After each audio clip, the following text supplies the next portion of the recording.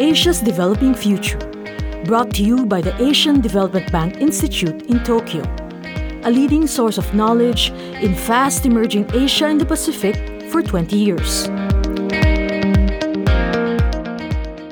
The gap between the rich and the poor in Vietnam has narrowed thanks to increased imports from the People's Republic of China.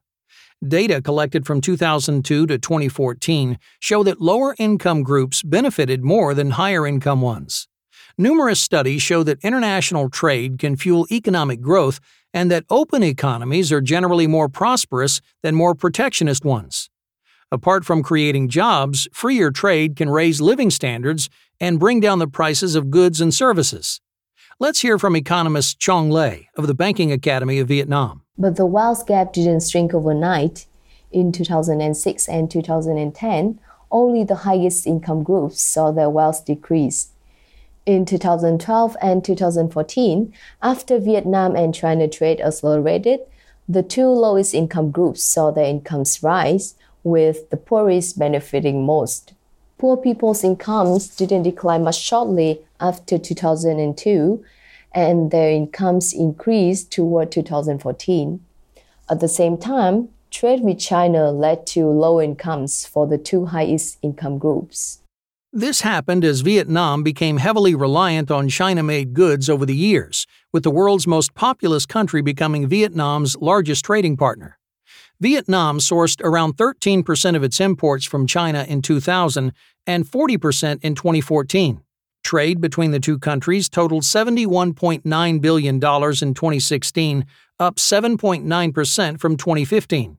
China became a major player in the world economy as its share of world exports rapidly increased from 2.5% in 1993 to 10.6% in 2010, when it became the largest exporter in the world. As of 2014, Vietnam was China's ninth biggest global trading partner.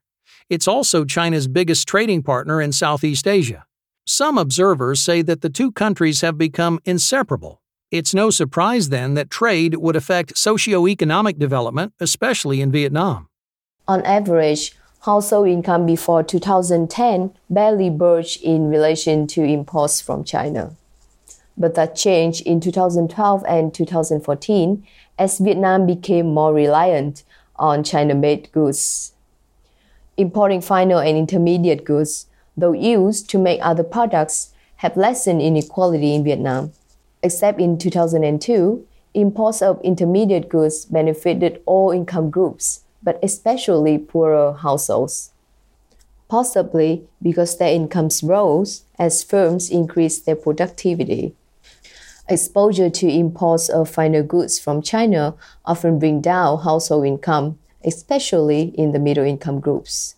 In general, imports of intermediate and final goods from China both significantly lessen income inequality. Importing more intermediate goods from China helped local firms become more productive and pay higher wages. Importing more final goods from China not only allows households to have varied products at lower prices, but also encourages job creation, especially in retail and wholesale trade. More data is needed to understand in detail how increased trade with China affected productivity and wages. Vietnam's economy has been particularly successful in competing with China, but other countries may not have the same experience, and Vietnam might see the benefits fade.